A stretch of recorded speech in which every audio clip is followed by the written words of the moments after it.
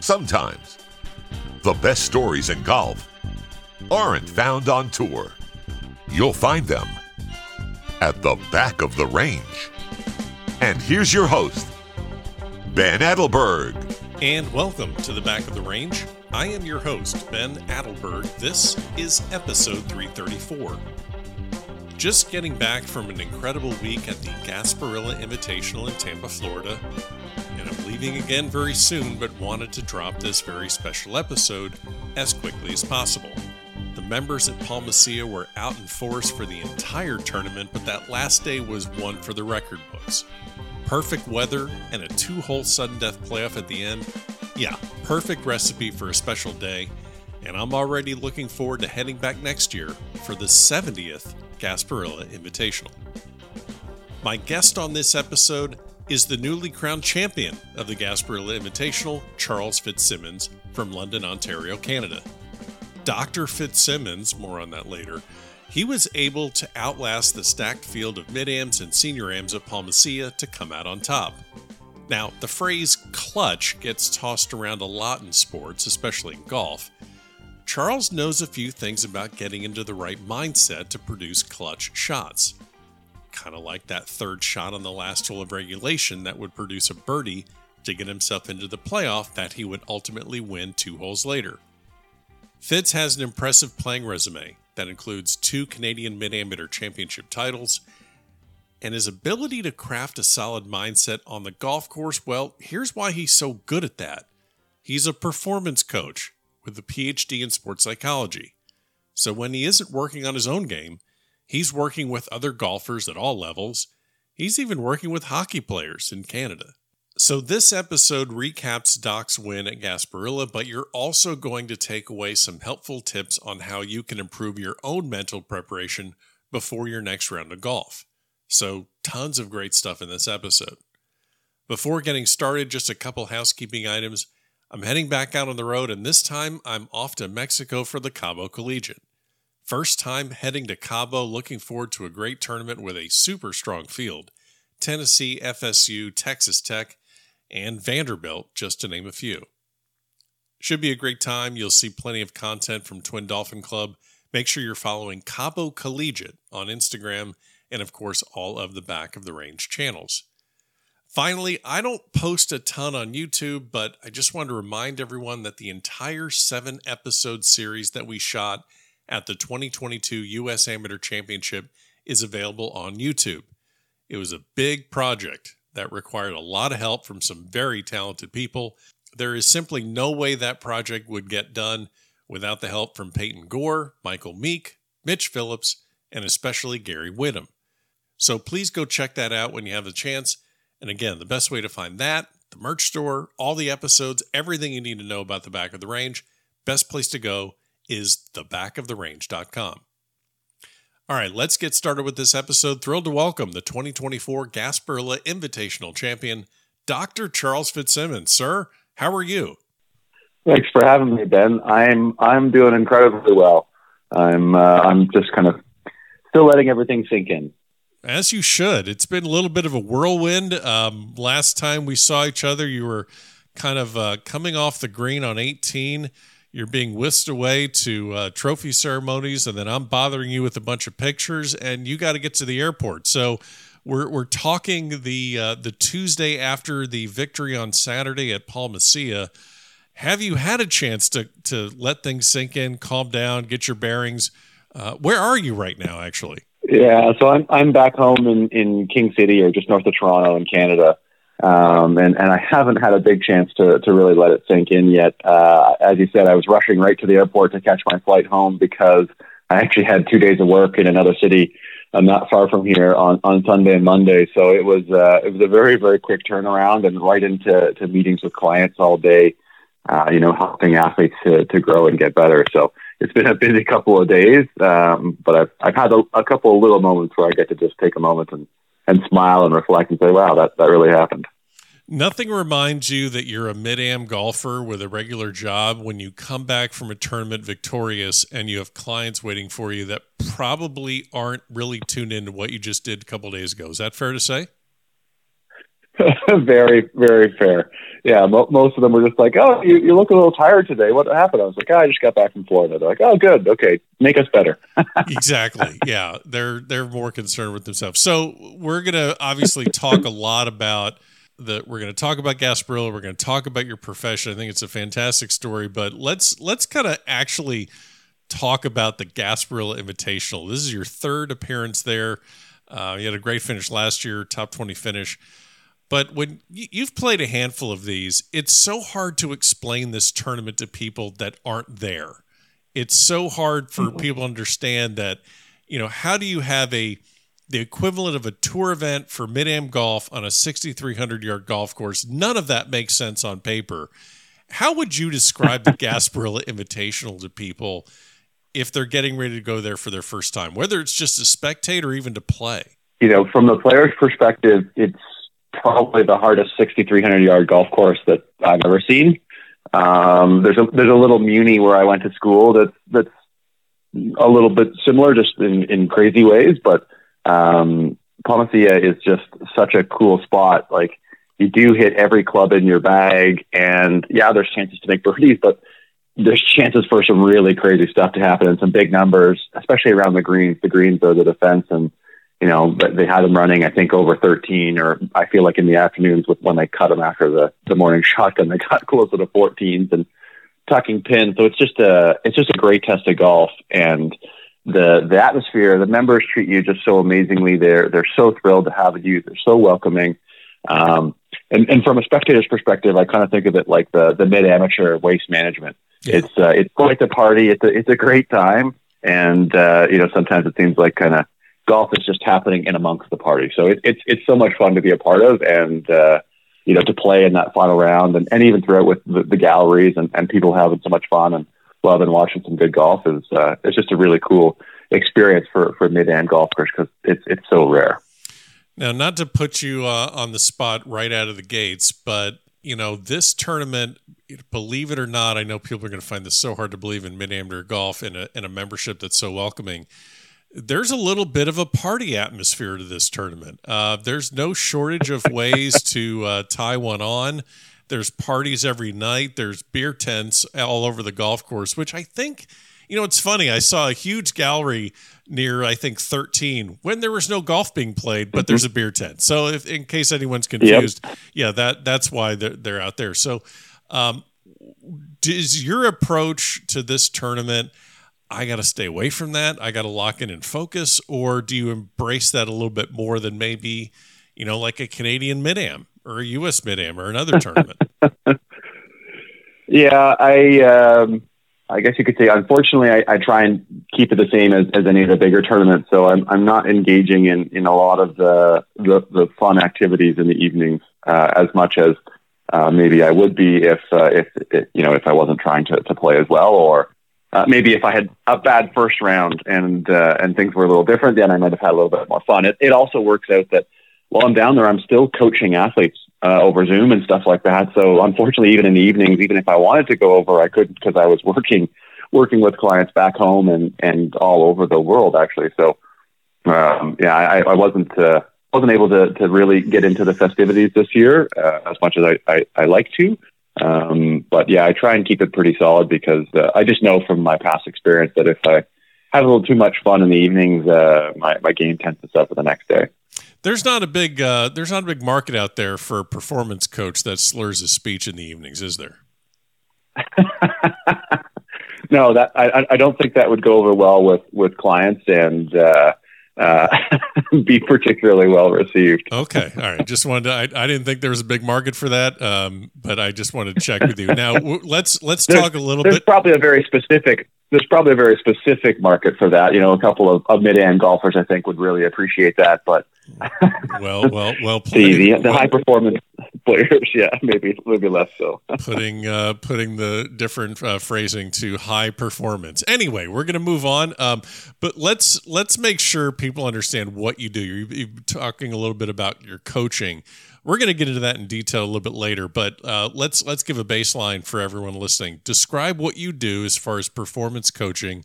give me an example of some of your clients. Yeah. So, the simple way to describe it is a mental coach or a mental performance coach. So my PhD is in sports psychology, but in the realm of kinesiology. So it's all about performance enhancement. So basically I work with athletes who are generally happy and healthy and teach them skills based in psychology to enhance their performance and to enhance their fulfillment with their sporting journey. So I work with a lot of golfers, high performance golfers, including some guys out on the big tours in the world, all the way down through younger amateurs and developing athletes. Team Ontario is our provincial team here, our high performance junior team that we work with, really trying to develop players to get onto the biggest stages in golf.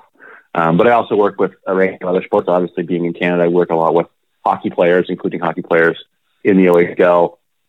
And beyond, as well as younger players, but also work with a number of other sports and Olympic hopefuls in figure skating and ice dance and volleyball and all kinds of wonderful stuff that way. So it's a wide arrangement of players, which is I really enjoy. It keeps it exciting, interesting. But of course, my passion always comes back to golf.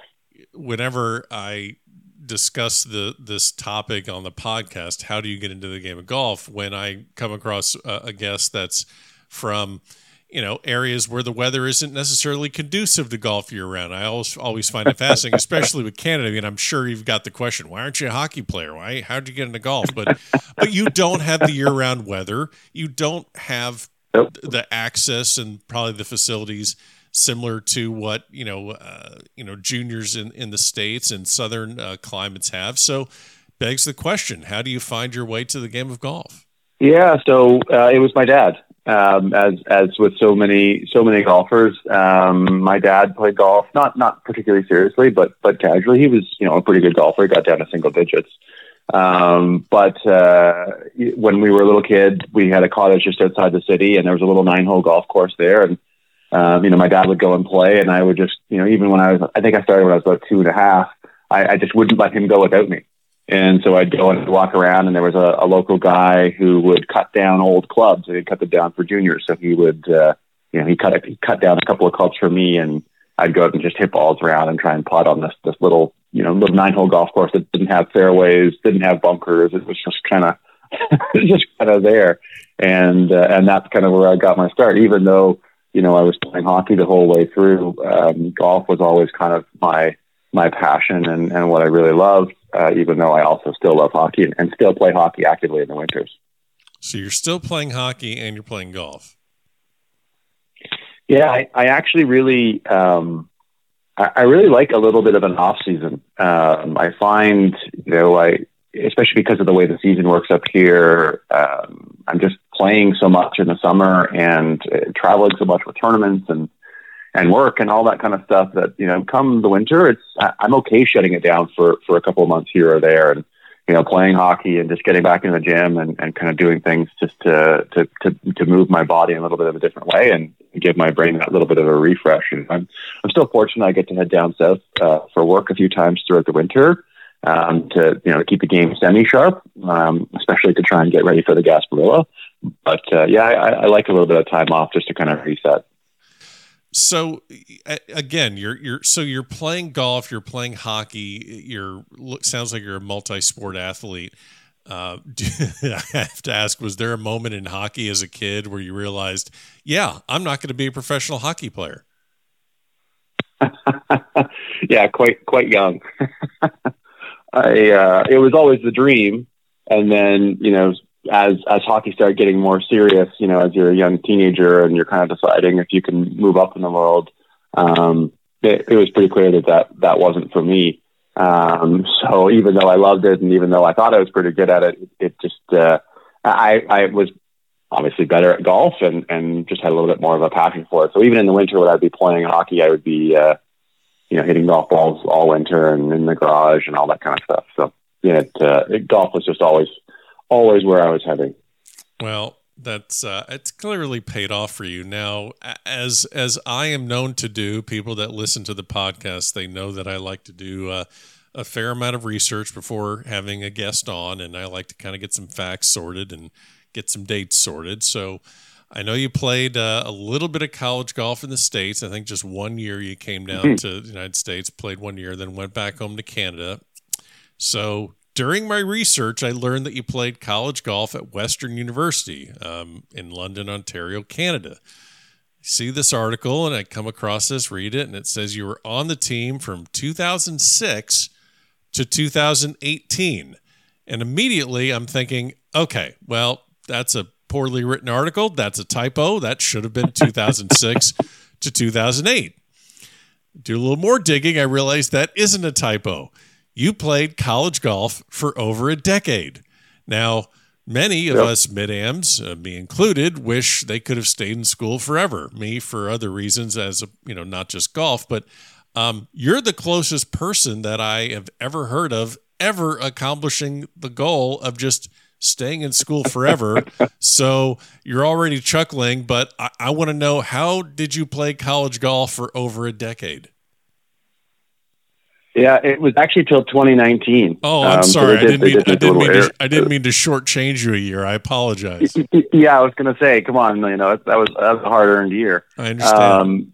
So basically, I did play for a year. How do you medical redshirt for 12 years in a row? That's a lot of injuries. No, I know that's not it. There's no eligibility in university golf in Canada.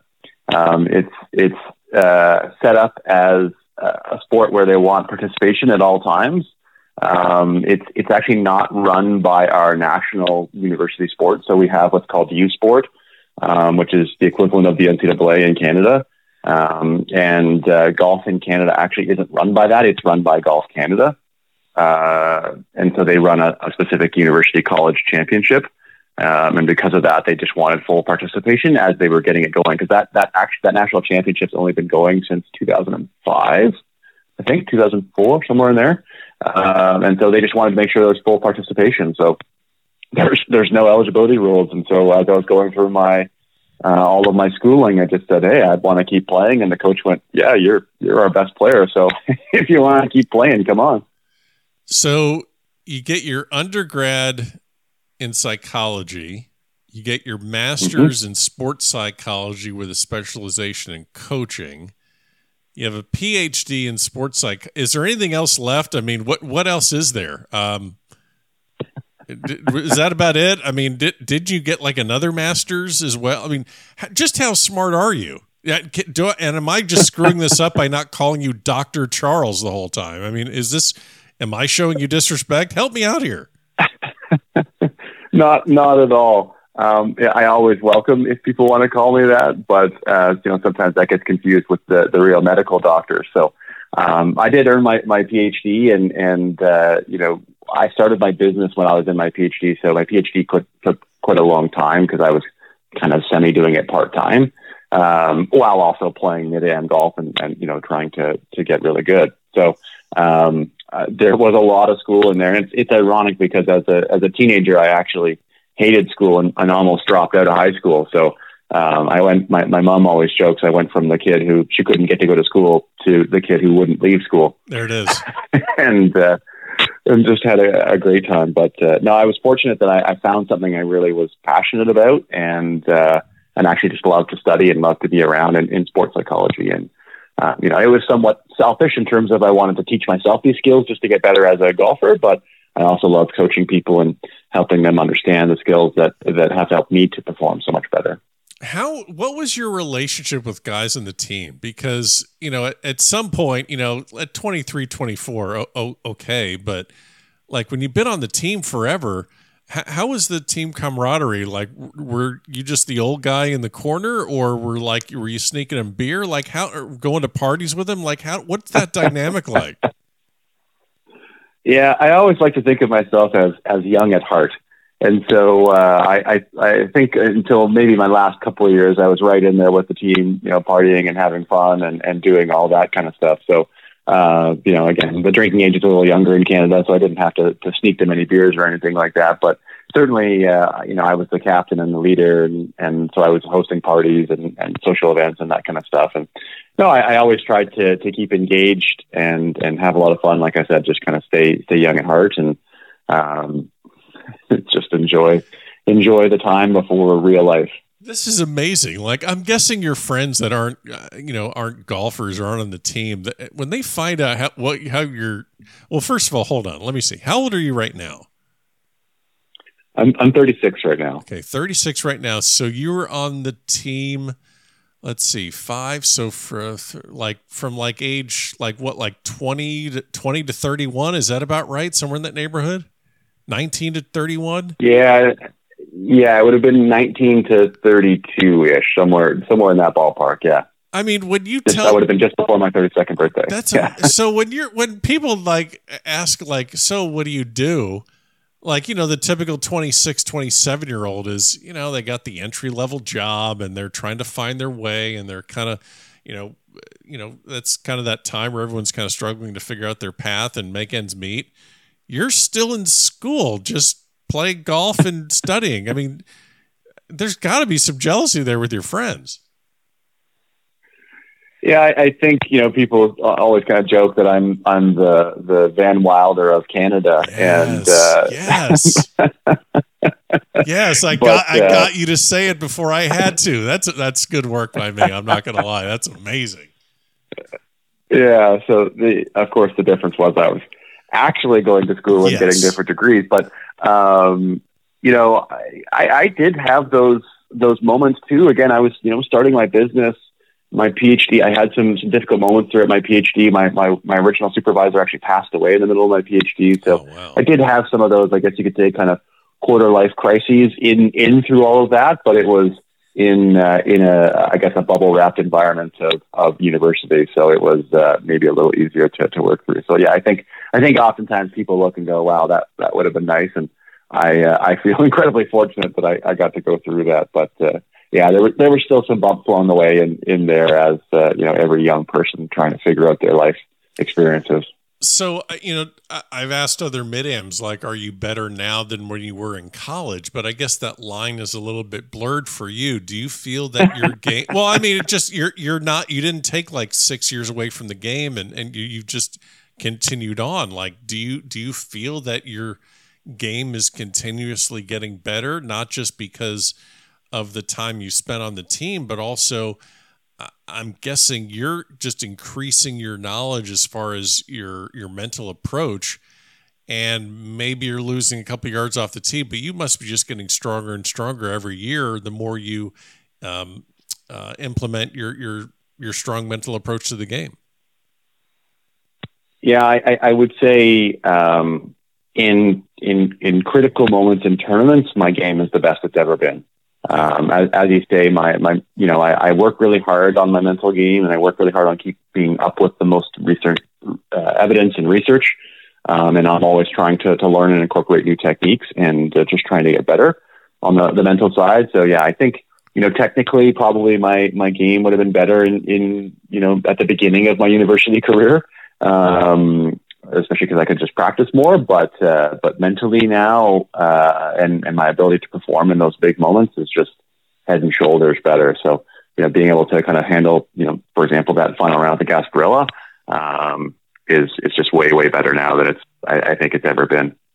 So I've not had any golf mental coaches, sports psychologists on the podcast. I've been asked to have several on. I've always kind of shied away from it because I don't know how responsible it is to just, throw a bunch of theories onto, I've always kind of wrestled with that. I'm like, okay, I don't, this may work for some, but I'm going to kind of lean on you because this is clearly you're implementing these theories that work for you in a tournament, in several tournaments. I mean, you're a back-to-back champion at the Canadian Mid-Am and the Ontario men's match play. So, I mean, clearly have the game.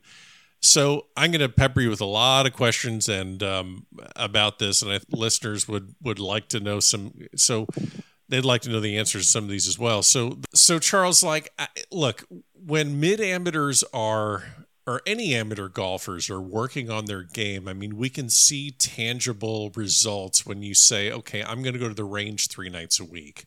And I'm going to get in the gym and work on my strength and flexibility. And there's all these different ways we can work on improving our game, but it's kind of hard for me and maybe listeners or anyone to kind of wrap their mind around, how do you work on the mental approach? Like, are there exercises? Are there how do you work on something like that? Yeah, it's such a great question. One of the simplest and most foundational practices that I work on that's associated with this area that I call New School Psychology or acceptance commitment therapy is a foundational practice in mindfulness. And it's basically just to develop an awareness in a simple terms. Think about this in terms of like a breathing meditation or something like that. And the idea here is it's just a challenge to your brain to stay focused on one thing, in this case, your breathing, to notice when your attention wanders to other things like your thoughts or your feelings or other distractions, and then just to practice bringing it back. And that practice of engaging in the moment and being able to stay focused on what you're doing and allowing the thoughts and the feelings to just be there without taking all of your attention, but without also trying to block them out, can be a really, really important foundational practice. But even that, sometimes people struggle to see kind of really obvious, tangible benefits in. If you're really paying attention, you notice there's a greater focus and a greater clarity, but there's some extra pieces that people can do to go a little bit further. And so this is where a company that I work with called NeuroPeak Pro comes in. And they do some great work because they've basically utilized technology in a way where you can actually see those tangible changes occurring. So they have a foundational product called the Intel belt, which is basically a specific kind of breathing training. It's called resonance breathing, and it's meant to create this optimal performance state in your body. And they've gamified it through their app and through a piece of technology that's actually a belt that measures your breathing and your heart rate as you're doing it. And so you can see if you're getting better over time, and you can see if your body is responding properly and getting into this optimal performance state. So it's really, really an important part of what I do, and it's something I do every day to put me into that peak performance state. And if you want to go up another level, they have basically an advanced form of meditation. So they have something called neurofeedback training, which is basically where their equipment is scanning the brain waves that you're putting out at a moment in time, and they create a customized training plan to help you get into this optimal performance state. And basically what happens is you're doing the training, and again, it's through an app. I like to do the training by watching TED Talks or podcasts and things like that before I'm learning. And basically what happens is it's making sure your brain stays in that ideal state, and when it doesn't, the podcast or the video turns off. And so your brain has to learn how to kind of get back to that ideal state to be able to watch the video that you want to watch. And so it trains your brain over time to be in this ideal state. So you can actually see the tangible results in the scores and the results in the app as you're doing either the breathing work or the brain training. And they're just a really, really nice complement to this foundational mindfulness practice that I think is so critical for athletes to perform their best. And people generally, to be honest. So essentially, it's almost like you're taking the mental training and trying to frame it around something similar to maybe going to the gym or hitting balls or having a practice routine where you're getting that immediate feedback. I can go to the gym and track my exercise. I'm sorry. I just said out loud I was going to go to the gym. Anyway, that made me laugh. So like one day, but yeah, I drive past it. So, I could track like, okay, I'm going to do 3 sets of 12 and I'm going to do increasing weight, or I'm going to try and, make 10 4-footers in a row. So you're kind of implementing that into mental training and performance so you can see some feedback and then measure it and try and improve on it over time. And is that pretty accurate? Yeah, you nailed it. That is what NeuroPeak does so well. And they work with guys like Jordan Spieth and other guys on the PGA Tour, as well as they were part of the Netflix documentary with Kirk Cousins. So they work with a wide number of really successful professional athletes. And I've just been fortunate enough to get connected with them over the last few years, and their training has made a huge difference in my ability to really dial in and stay focused. But yeah, as you said, what they're so good at is they're taking something like, say, a mindfulness practice where, again, it's kind of hard to know if you're getting better or not, and they're quantifying it with technology and helping you go a little bit deeper to give you that feedback to say you are getting better, you are progressing, the time you're putting in is helping. So it just adds a nice little piece to all of it. So again, I have my kind of foundational mindfulness practice, which is just a breathing meditation I like to do, in the morning or after workouts. But then I also love to do their Intel belt training combined with the neurofeedback training. And like I said, it just puts my my brain and my body in such an optimal performance state. And I always see the difference in the biggest moments in tournaments. I have a lot of parents of juniors and juniors that listen to this podcast. Is there kind of I know everyone's different, but is there a kind of a constant theme to what juniors are saying to you or what college players are saying to you that maybe would apply to someone listening? Because I feel that maybe a mid-am is going to have different issues than like the 16-year-old that has different kind of pressures on them. Let's say there's different contexts, but the challenges are kind of always the same. And so, as we go into this, by the way, I'll give you some ideas about specific exercises, like you said, going to the range and stuff. And I'll give you some of those kind of rough ideas that I would work on with clients. But to answer your question, there are kind of two fundamental challenges, and it's really one big fundamental challenge with human psychology. And that is that we're evolved to survive in the wild. We haven't evolved to play golf. And there's some biases from that. Basically, a main bias is to seek comfort and safety rather than to put ourselves out and to try and thrive in the world. And, that bias is there everywhere. And so whether you're a teenage golfer or a mid-am or a senior or anyone in between, understanding these psychological biases that are survival advantages but might be thriving or performance disadvantages, and understanding how to kind of rewire the brain or retrain the brain to try and perform in our modern world rather than living in our kind of prehistoric evolutionary world is really what we need to do to help people to be better. And a big part of that, and this is kind of a cliche, is just the idea of being present.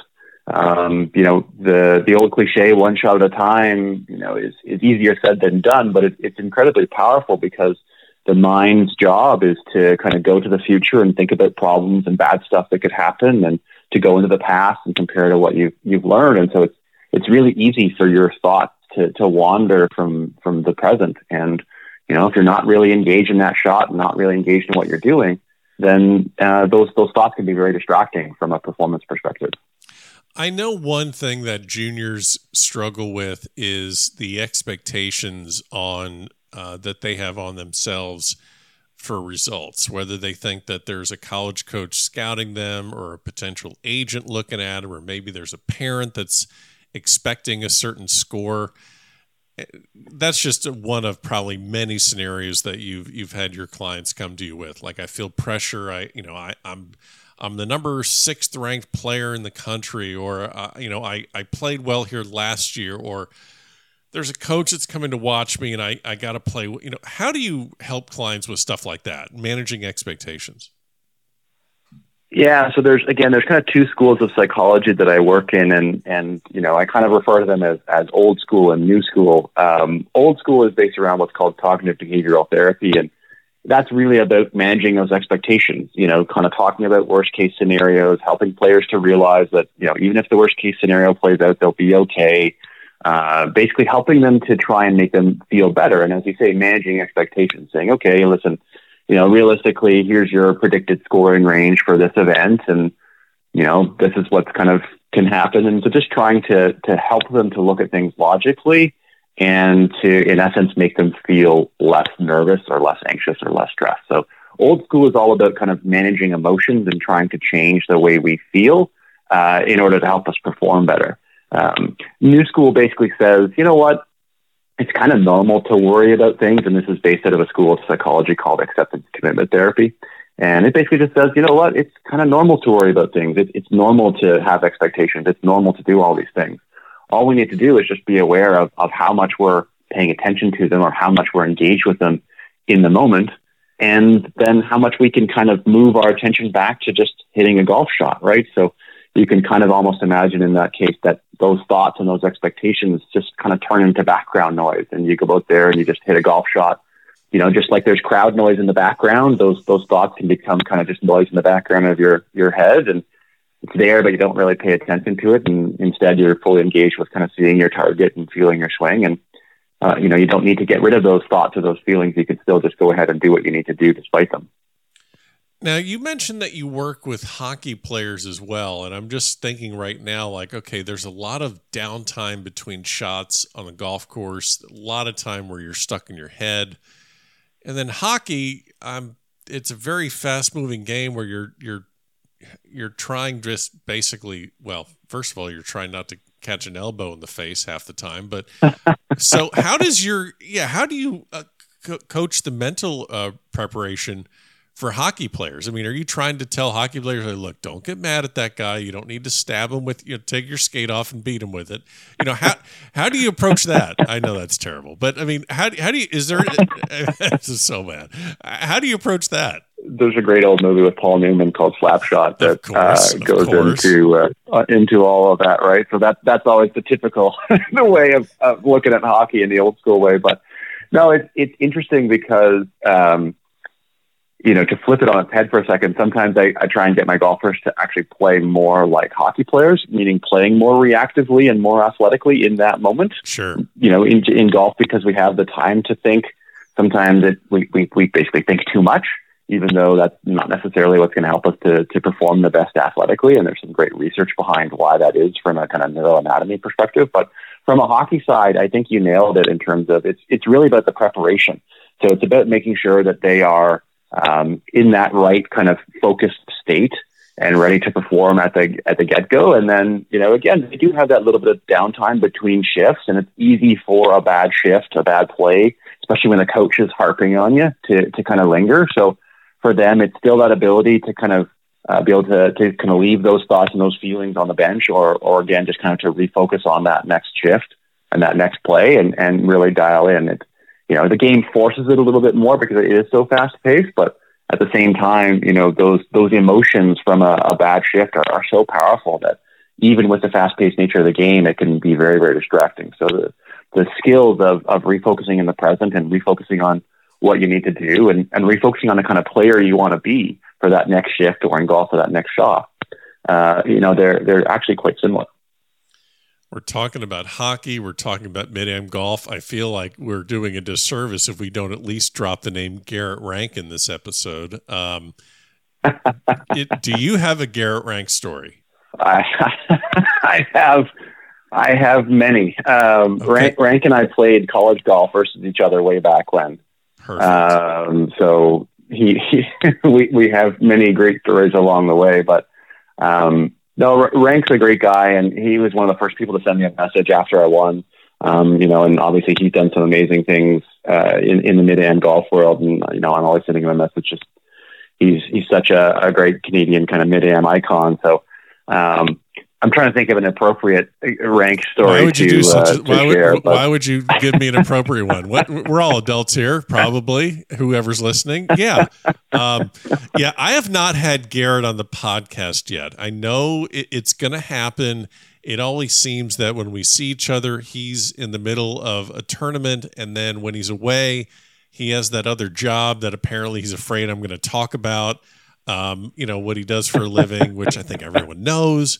But we're not going to get into that. Yep. Of course, I'm making it sound worse by not mentioning it. I'm making it sound even worse, which is fine. But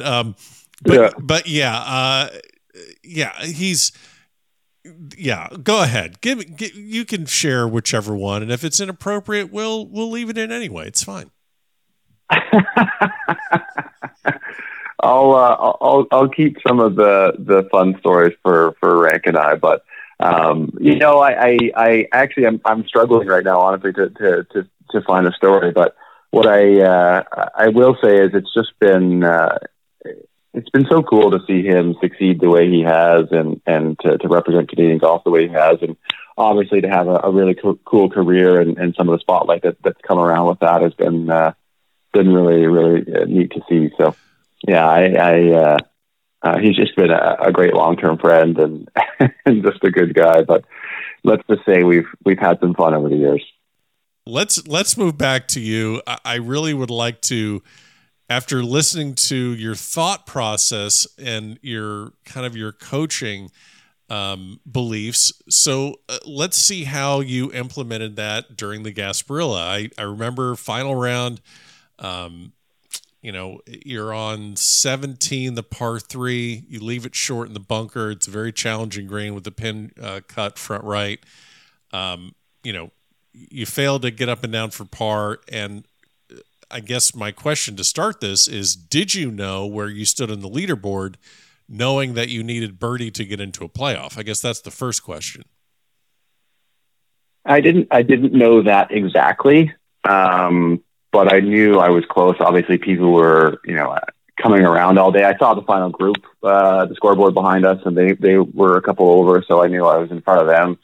At the Gasparilla, you always assume somebody a few groups back is going to shoot a great score and move up a bunch. So, I kind of figured if I could get to something around even par or maybe under par, that would give me a pretty good chance. So no, I didn't know exactly that I needed to make birdie, but I assumed I was close because, again, people were coming up and asking me, hey, do you want to know where you are? Do you want to know what you are? And I just said, no, I just want to keep trying to make birdies. So, that it didn't really change anything for me, my mindset.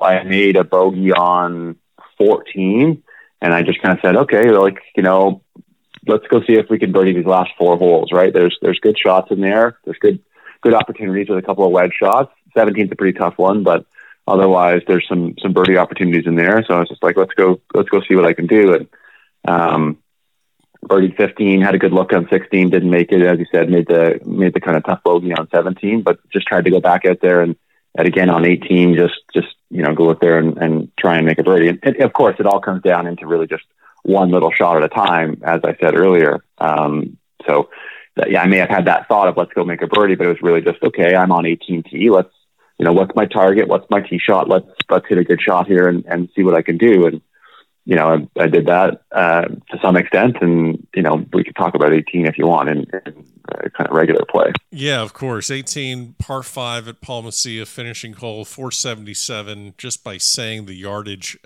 everyone's thinking, oh, just bomb it and just get there in 2. And it's just an easy hole. That green is absolutely diabolical where the bunkers are near impossible.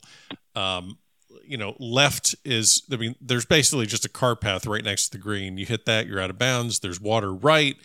And then this green is multi-tiered, difficult pin placements all tournament long.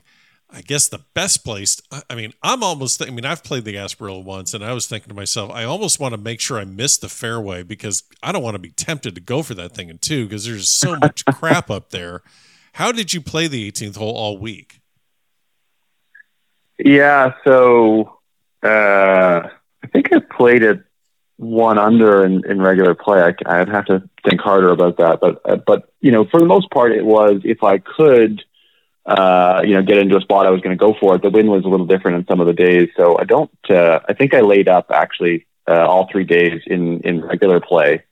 And I'm almost certain I did.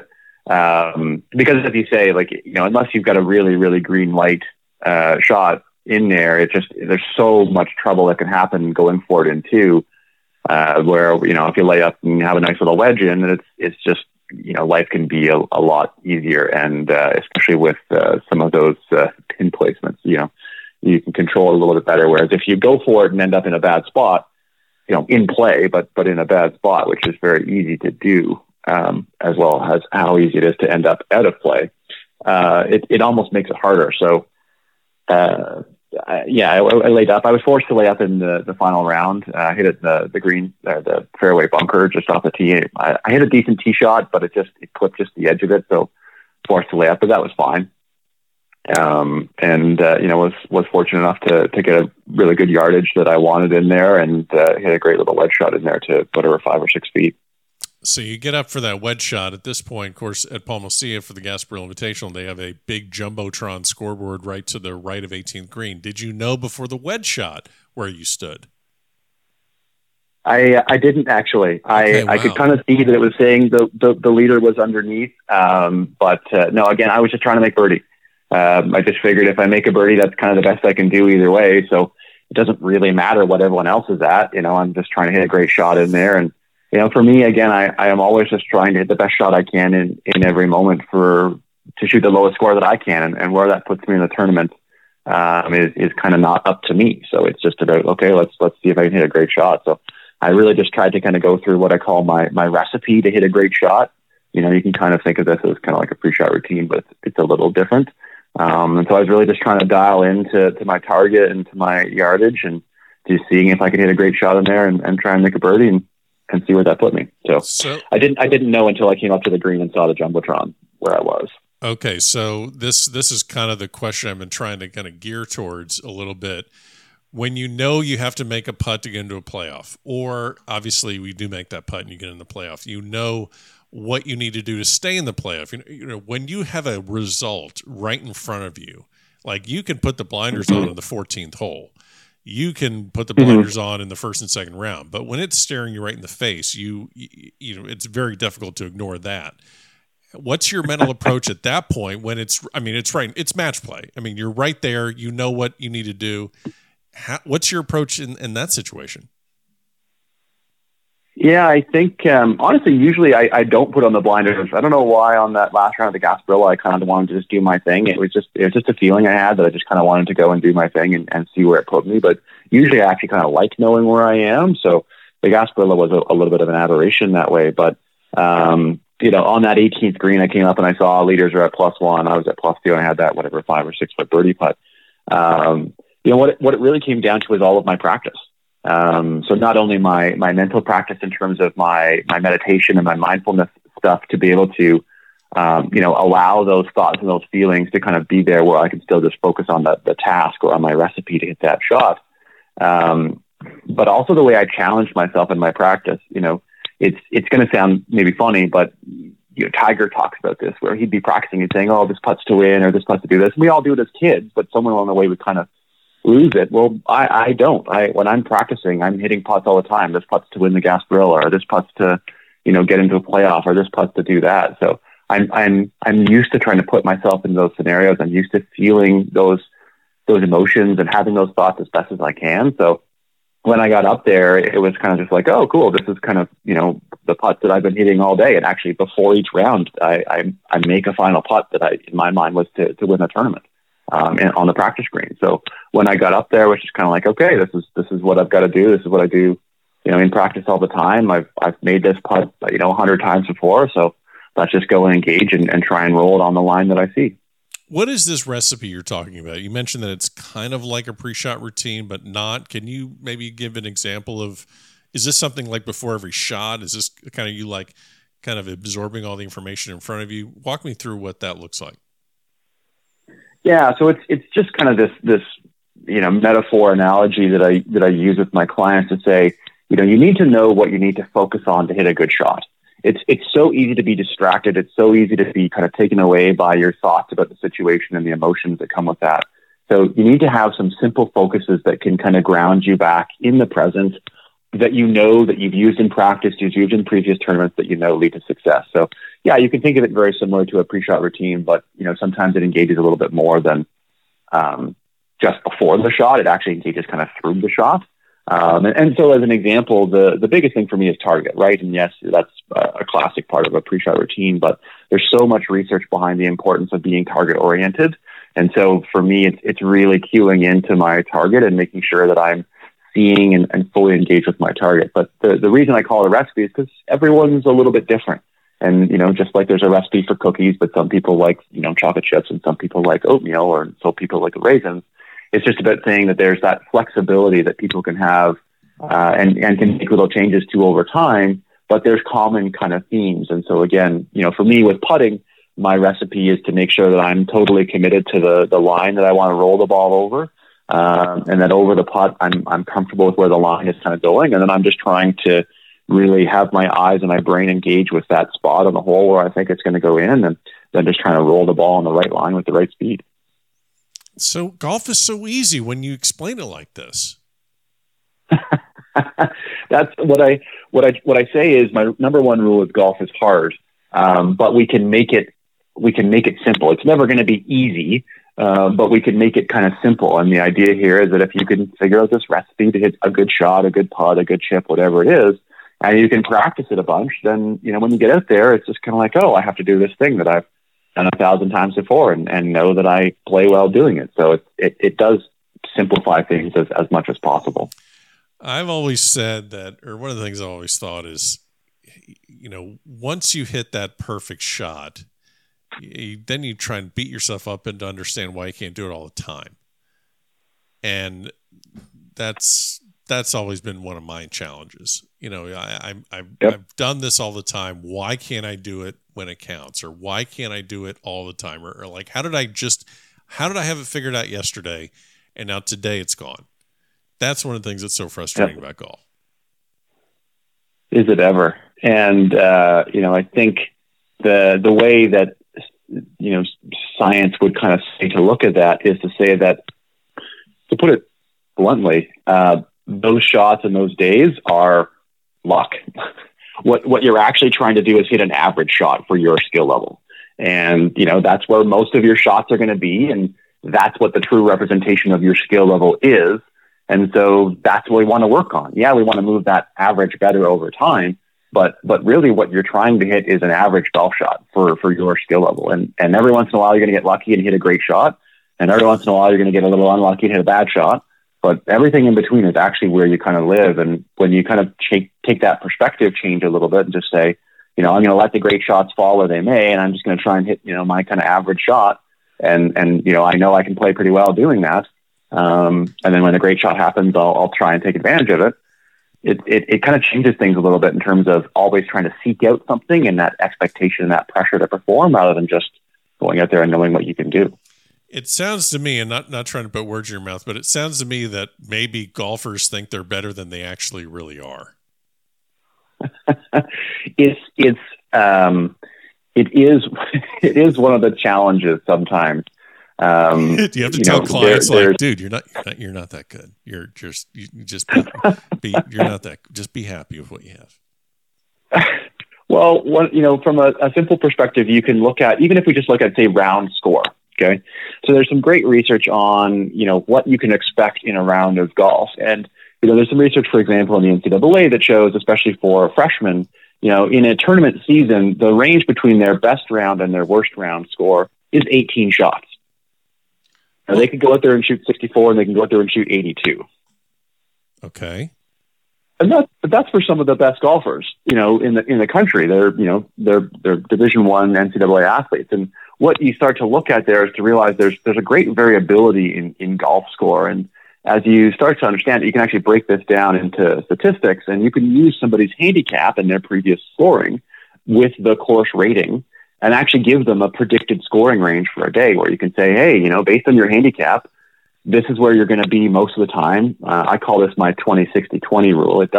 There's a framework in statistics around this based on what's called a normal curve and the standard deviations and all kinds of fun mathematical stuff that way, which doesn't perfectly match to 20-60-20, but 20-60-20 is easier to remember.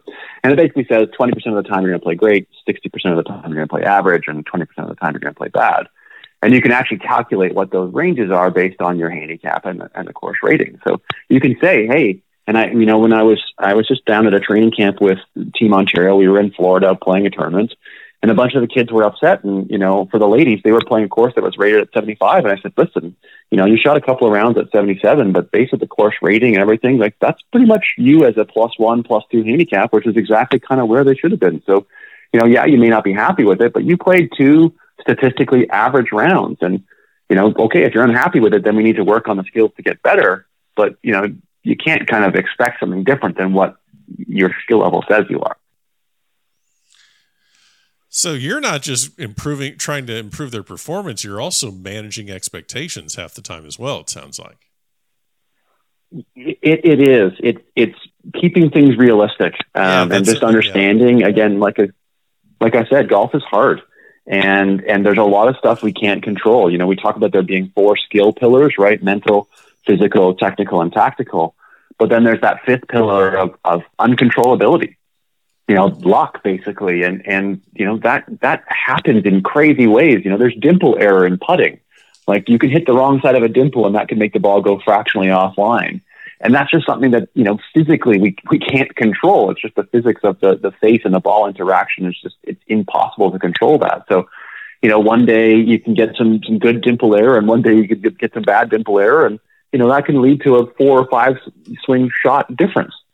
Even though you as a golfer and your skill as a putter hasn't changed at all. So starting to recognize some of those pieces, I think gives you a lot less intensity in terms of the way you tie your skill level to any one round score. I am blaming every missed putt from now on dimple error.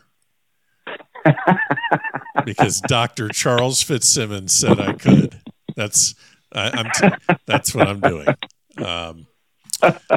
Oh, that damn dimple error got me again. That's what I'm doing. It's not my fault. Why would I blame myself? Why would I damage my psyche by blaming myself for anything? I'm going to blame dimple error. Yeah, of course. Of course. There's in real. There's a balancing act we have to go through. I know you're just having some fun, but yeah. Well, welcome to the back of the range. That's right? What we do here. So yeah. It is important to know, right? Like you can go out one day and like I said, make a bunch of putts, and the next day miss a bunch of putts, and does that really mean that your skill changed as a putter that much in one day? I don't think it necessarily does, and I think there's lots of research to say that our skill levels really don't change that much day to day, unless we do things like drink too much the night before, as an example. But if you're doing the right kinds of things that they're going to make your body and your brain ready to perform, our skill levels really don't vary that much. It's the kind of physics and the uncontrollable nature of some of the stuff that creates that variability in score. I would also imagine, I'm going to let you get out of here in a few. And if I would also imagine that, do you have to kind of consciously try and turn your brain off when you're playing golf? Because all this stuff, I'm just listening to this, how I couldn't fathom knowing all this while you're trying to play golf. I'm kind of simple. I try and keep my brain as empty as possible at all times. Is it a challenge for you to turn your brain off while you go play golf? Yeah, I would say it's not. So I use a lot of skills in mindfulness, in that kind of new school of psychology. And it's not necessarily about turning off my brain. It's just about engaging with other parts of my brain. And so, again, you could think about the brain as multifaceted, right? You've got a part of the brain that thinks, you've got a part of the brain that sees, you've got a part of the brain that feels, a part of the brain that does, all these different pieces. So it's not necessarily about turning, the brain off. It's maybe about saying, okay, well, the mind is telling me all these stats and all this fun stuff around my thoughts. But okay, I'm going to go over and engage with, what I can feel in the ground in terms of reading a putt, or I'm going to engage with, seeing the line of the putt, or I'm going to engage with these other senses, where that mind is still there. It's still maybe active, but it's not really what I'm kind of paying attention to. And, the simplest way, and this is the way you kind of start to work on this stuff in mindfulness, is to realize that, your body is constantly doing things, whether you're paying attention to it or not. And so the classic mindfulness exercise is around a breathing meditation, just, trying to pay attention to your breathing. And what it shows is this breathing is always there, but the same way your thoughts are always there. And so it's not that I have to try and turn them off, because you can't really. It's actually impossible. You just have to, the same way you don't pay attention to your breath when you're driving or you're living or doing life, you don't have to pay attention to your thoughts in those moments. You can pay attention to the target and the golf shot that you're trying to hit. So it's not about turning it off. It's just about, shifting the part of your brain you're using. Gotcha. Well, I'm going to get you out of here. I know you got to get back to your clients, but I was there. I mean, obviously I was there as you were accepting the massive trophy there at Paul Messia. I don't feel guilty at all about having you hoisted over your head for the picture. So I think you got your shoulder workout in that day. Yep. During the acceptance speech, a lot of members, a lot of staff there, and I know you've given those speeches many times. Again, Canadian Mid-Amateur Champion, Ontario Match Play Amateur Champion. I know you've done that one in college. Well, you had to have won in college. You were there for 29 years in college, so you had to win something, I'm sure.